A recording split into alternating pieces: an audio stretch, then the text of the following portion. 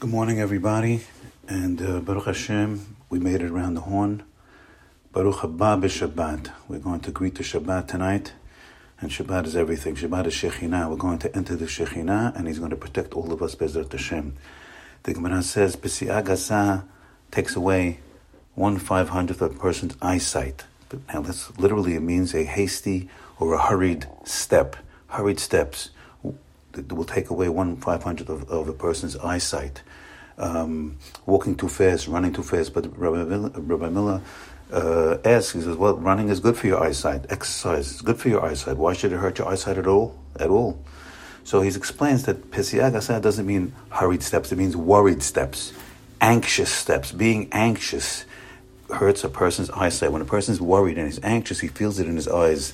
In fact, eye specialists will tell you that excitement often affects the eyes, the rabbi says.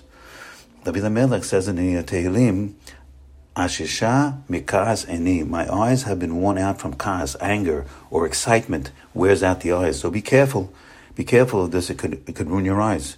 The hasty footsteps of B'si'ah gasa, the anxiety that plagues us all week, takes away 1/500th of man's eyesight. So the Gemara asks, how can we fix this up? My takanta, how are we going to fix it?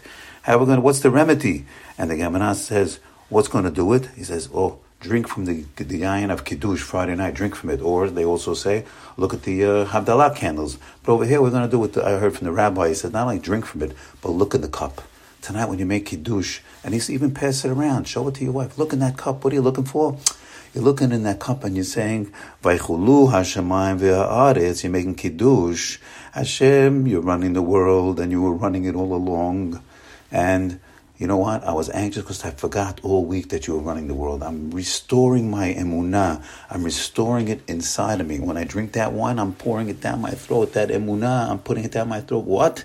That you have been running the world, and you've always been running the world. And there's no reason for me to be worried.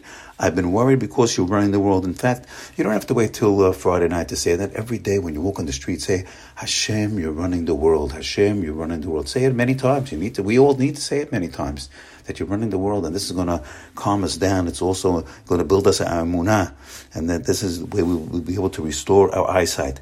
The rabbi says, I wrote this down one time. He said it exactly like this, because we're talking about bitachon now and emunah. And he said like this: this is the lesson of the man that fell down, every day to feed us. Don't be in anxiety. Don't be anxious. Everything is under control. You will succeed. HaKadosh Baruch Hu, Hashem, He's in charge. Whatever happens is for the best. And the best is what Hashem considers the best. Let's resonate on that.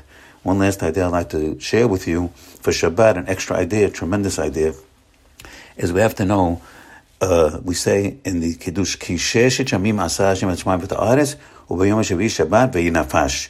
6 days Hashem created the world, and on the 7th day, He rested. Now we know Hashem doesn't work and He doesn't rest. What do you mean He's rested? Hashem, that's not a thing to say. How can I say He rested? Well, we couldn't say such a thing. Hashem said that He rested. So what's the point? Why is He saying that He rested? Because Hashem wants to give us an opening. He wants to give us an opportunity to emulate Him. How's that? Well, on Shabbat, when you take a little nap on Shabbat, before you're going to Never Land and your head is resting on the pillow, you could say or even think, I'm resting right now to emulate on Shabbat, to emulate Hashem who rested on Shabbat. Do you hear that idea? I'm resting on Shabbat to emulate Hashem. Hashem is like, you're emulating me. I rested on Shabbat to give you an opportunity to rest on Shabbat in emulation of me, that I rested on Shabbat. So all you beautiful Jews out there, we should keep safe, stay safe, and utilize the Shabbat for growth and connection to HaKadosh Baruch Hu and our wonderful families. Amen.